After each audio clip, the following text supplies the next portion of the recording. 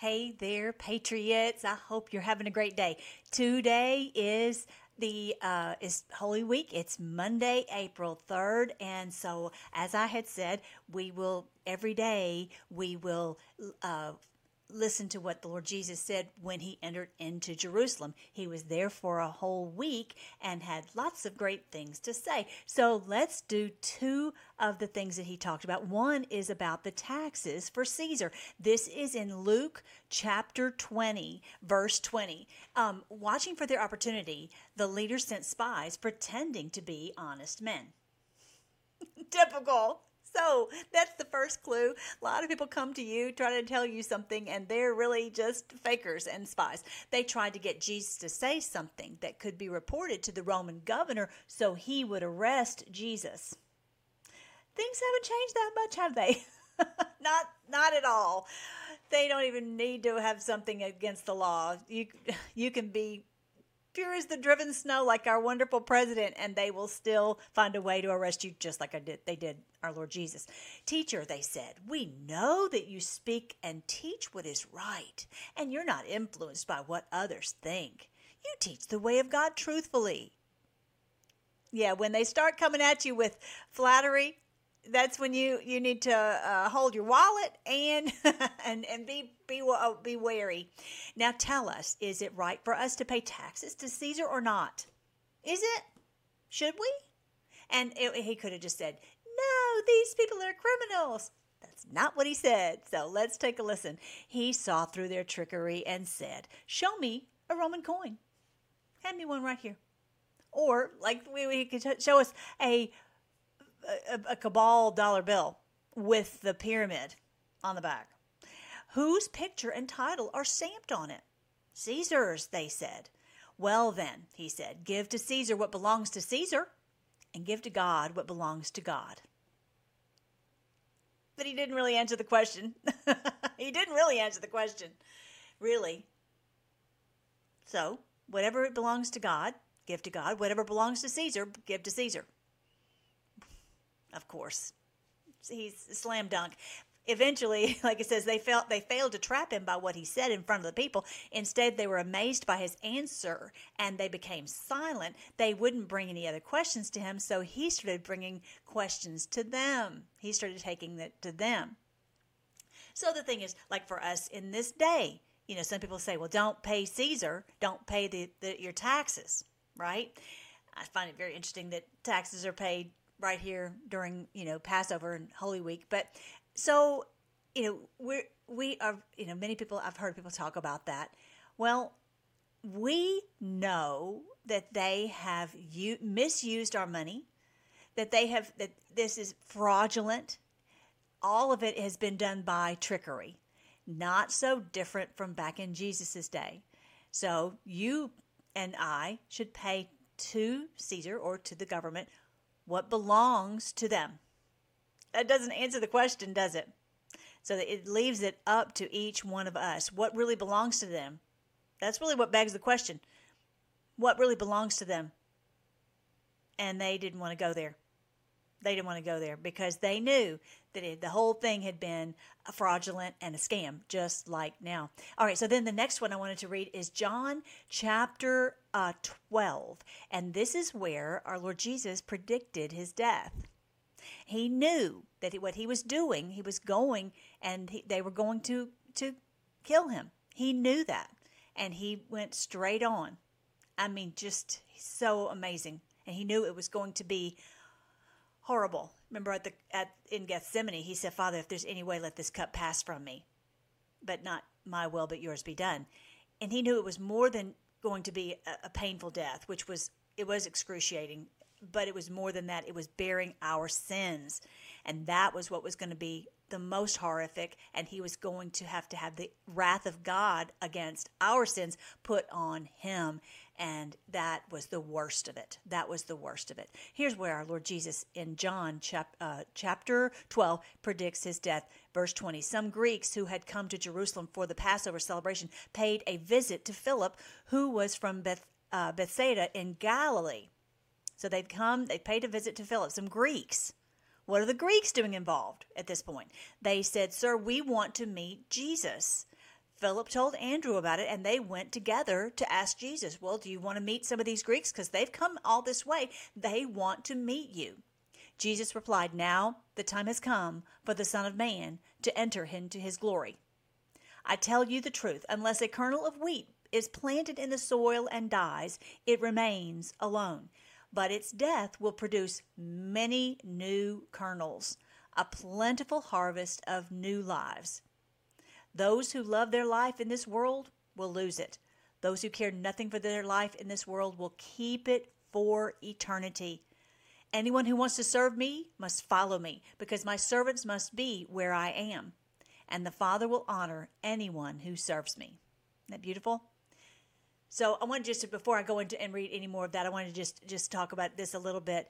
This kernel of wheat is planted in the soil and dies. This is nature. This clearly, we plant every year, we plant a seed, and that life is in that seed. And that's exactly what our Lord Jesus did. When he died, he produced a harvest that spread throughout the entire world, like a dandelion that spread throughout the entire world. You know, when you wonder if the Lord loves you, well, you know, when you see the cross and you recognize that he literally died for you, this is the good news, then you realize that he loves you to death, literally, and he would be willing to do anything for you. Amazing, amazing. So he's saying here, you know, this is, you know, he could not just remain and just teach them the right way to live or whatever. It had to be where he had to die and to produce this amazing harvest of people all over the world. Those who love their life in this world will lose it.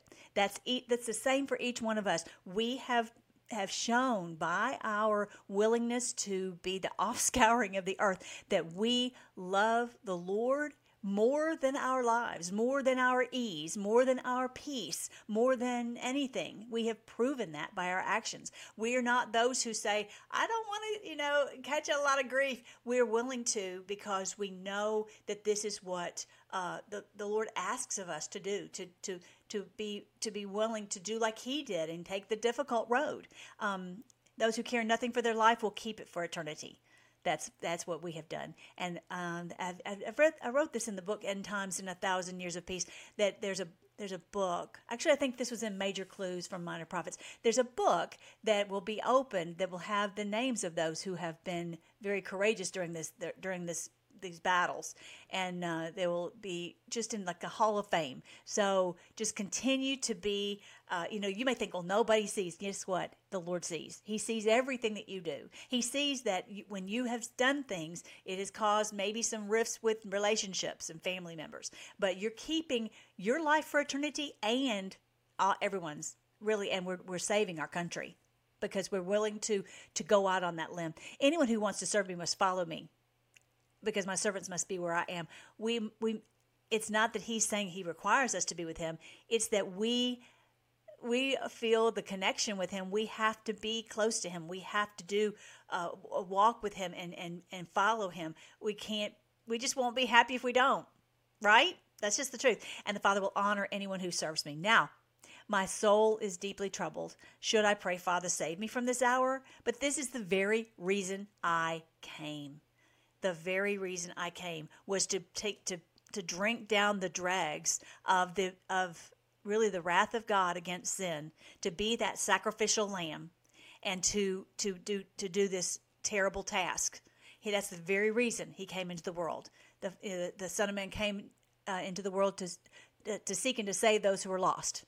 That's what he came for, to save us. Father, bring glory to your name. And then listen to what happened. A voice spoke from heaven saying, I have brought glory to my name, and I will do it again. When the crowd heard the voice, some thought it was thunder, while others declared an angel spoke to him. Then Jesus said to them, the voice was for your benefit, not mine. They needed that sign. They needed that sign. And it kind of reminds me of that lightning bolt that we saw in New York City. We needed that lightning bolt to say, the Lord is going to strike them down. Don't doubt it. The time for judging this world has come, when Satan, the ruler of the earth, of the world, will be cast out. Now, he wasn't really cast out completely then, but his power was broken because, again, with the dandelion, if he had kept the the kingdom in that little country in the Middle East, then he could have controlled it. But when it's gone throughout the entire world, when the people are scattered and the gospel has gone throughout the entire world and that people are being raised up to believe in him all over the world and he wasn't able to stop it, it's the end. That was the end. It spelled the end of the evil kingdom of darkness. Before our Lord Jesus came, the Baal worship was everywhere. And now it is really just this few that are the cabal, right? So it's the beginning of them being cast out, and that's where we are in history, is the casting out of this kingdom of Satan. And they were cast out of heaven, and now they're being cast out of the earth. It talks about that in the book End Times and 1,000 Years of Peace. Anyway, and it's in Revelation, I want to say 11, somewhere in there. Anyway, 12. Anyway, the time for judging this world has come, when Satan, the ruler of the world, will be cast out. And when I'm lifted up from the earth, I will draw everyone to myself. Isn't that beautiful? Isn't that beautiful? That love, that you can't doubt the love of Christ when you see him dying for you on the cross. That's how he's drawing people, because they can believe that, and that kind of love, that he could love even me. Even you, right? No matter what we have done. It's a beautiful, imagine what he did for us. He said this to indicate how he was going to die, that he would be raised up from the earth. The crowd responded, "We understood from Scripture that the Messiah would live forever. How can you say the Son of Man will die? Just who is the Son of Man anyway?" They didn't understand the plan. Nobody wanted to think that was the way it was going to be. Jesus replied, "My light will shine for you just a little longer. Walk in the light while you can, so the darkness will not overtake you. Those who walk in the darkness cannot see where they are going. Put your trust in the light while there is still time. Then you will become children of the light." That's the same news for us, the same encouragement for us. Walk in the light. Walk in the light. Do not walk in this fear. Do not walk in the darkness that people are, the world's going to come to an end and the beast is going to take over and blah, blah, blah, all that. No, we're here and we know what the Lord has promised in his word, that his kingdom will come, his will be done on earth as it is in heaven. Walk in that light. Walk in the light of his truth that he's promised, and that he said his kingdom would come and his will be done, and the meek would inherit the earth. So, put your trust in the light while there is still time, and then you'll become children of the light. After saying these things, Jesus went away and was hidden from them.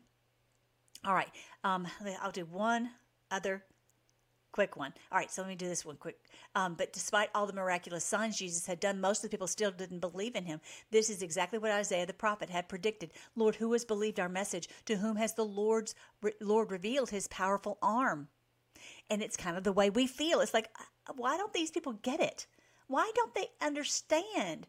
They have not been chosen to understand it. They've just been chosen to be sheep, because I believe what the deal is these evil ones are so ruthless. If they thought more people were awake, they would do something even more horrific than what they're already doing.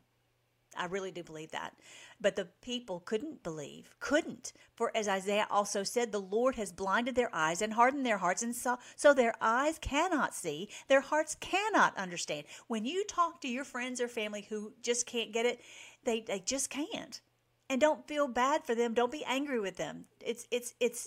They have not been chosen for this task. That if you remember in Revelation 14, I have it right in front of me. But anyway, in End Times and 1,000 Years of Peace, I talk about it in Revelation 14. We are the chosen warriors. The 144,000 are the chosen warriors, and that's why we understand. And the Lord has revealed this to us. This is a huge blessing. And their eyes are hardened. They can't see, and their hearts can't understand, and they can't turn to me and have me heal them. And it's not that he's angry with them. And I really don't think that's the issue. I think that they are not chosen for this task. Okay?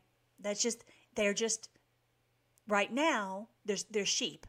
Right now, they're just in the sheep category. But in Revelation 20, it says there will be 1,000 years and no more deception for that 1,000 years. So one day everyone will get it. And we've heard that on the board, and we've heard that from God's word. Isaiah was referring to Jesus when he said this because he saw the future and spoke of the Messiah's glory. Many people did believe in him, however, including some of the Jewish leaders like Nicodemus, but they wouldn't admit it for fear that the Pharisees would expel them from the synagogue.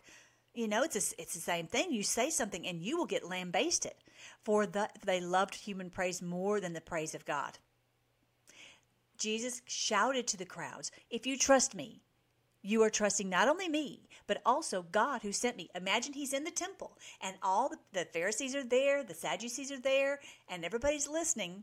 Everybody's just watching. They're not going to be saying anything, but they're taking it all in. And so he's saying, if you trust me, you're not only trusting me, but you're also trusting God who sent me. For when you see me, you're seeing the one who sent me. I've come as light to shine in this dark world so that all who put their trust in me will no longer remain in the dark. I will not judge those who hear me, but I will not judge those who hear me, but don't obey me. For I have come to save the world, not to judge it. I realize that you're you're brainwashed, poor things. You're brainwashed little sheep. And I've come to save you, not to judge you, not to just try to destroy you. Now, it's a different thing. If we're going to read here in Matthew 23 here in a little bit, how he's nailing those who know, and they're the evil doing evil to the people. But the poor sheep people, they are the sheeple. They don't get it. And he says, I don't speak on my own authority. The Father who sent me has commanded me what to say and how to say it.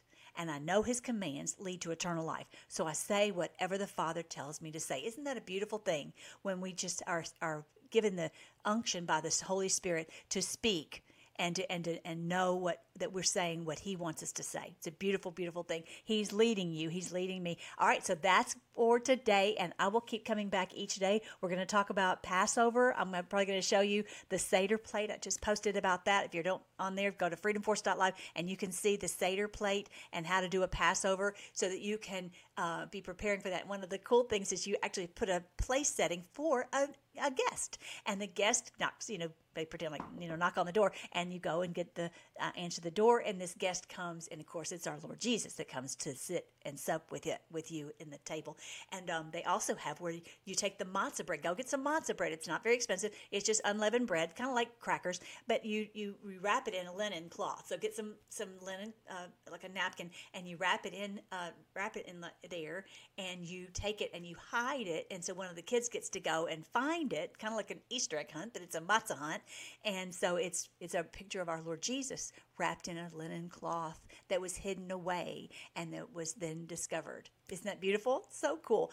Passover is really, really cool. So watch that little video I shared, and that's it for today, and we'll get together each day on this. Thank you so much, Lord, for the wonderful truth that everything that comes out of your lips, we just hang on your every word. And thank you that you are helping us to know that you have chosen us for this very day. Lord, use us every day on whatever we can do to help your kingdom to come and your will to be done on earth as it is in heaven. We love you and we praise you and we trust you will protect us and guide us every step.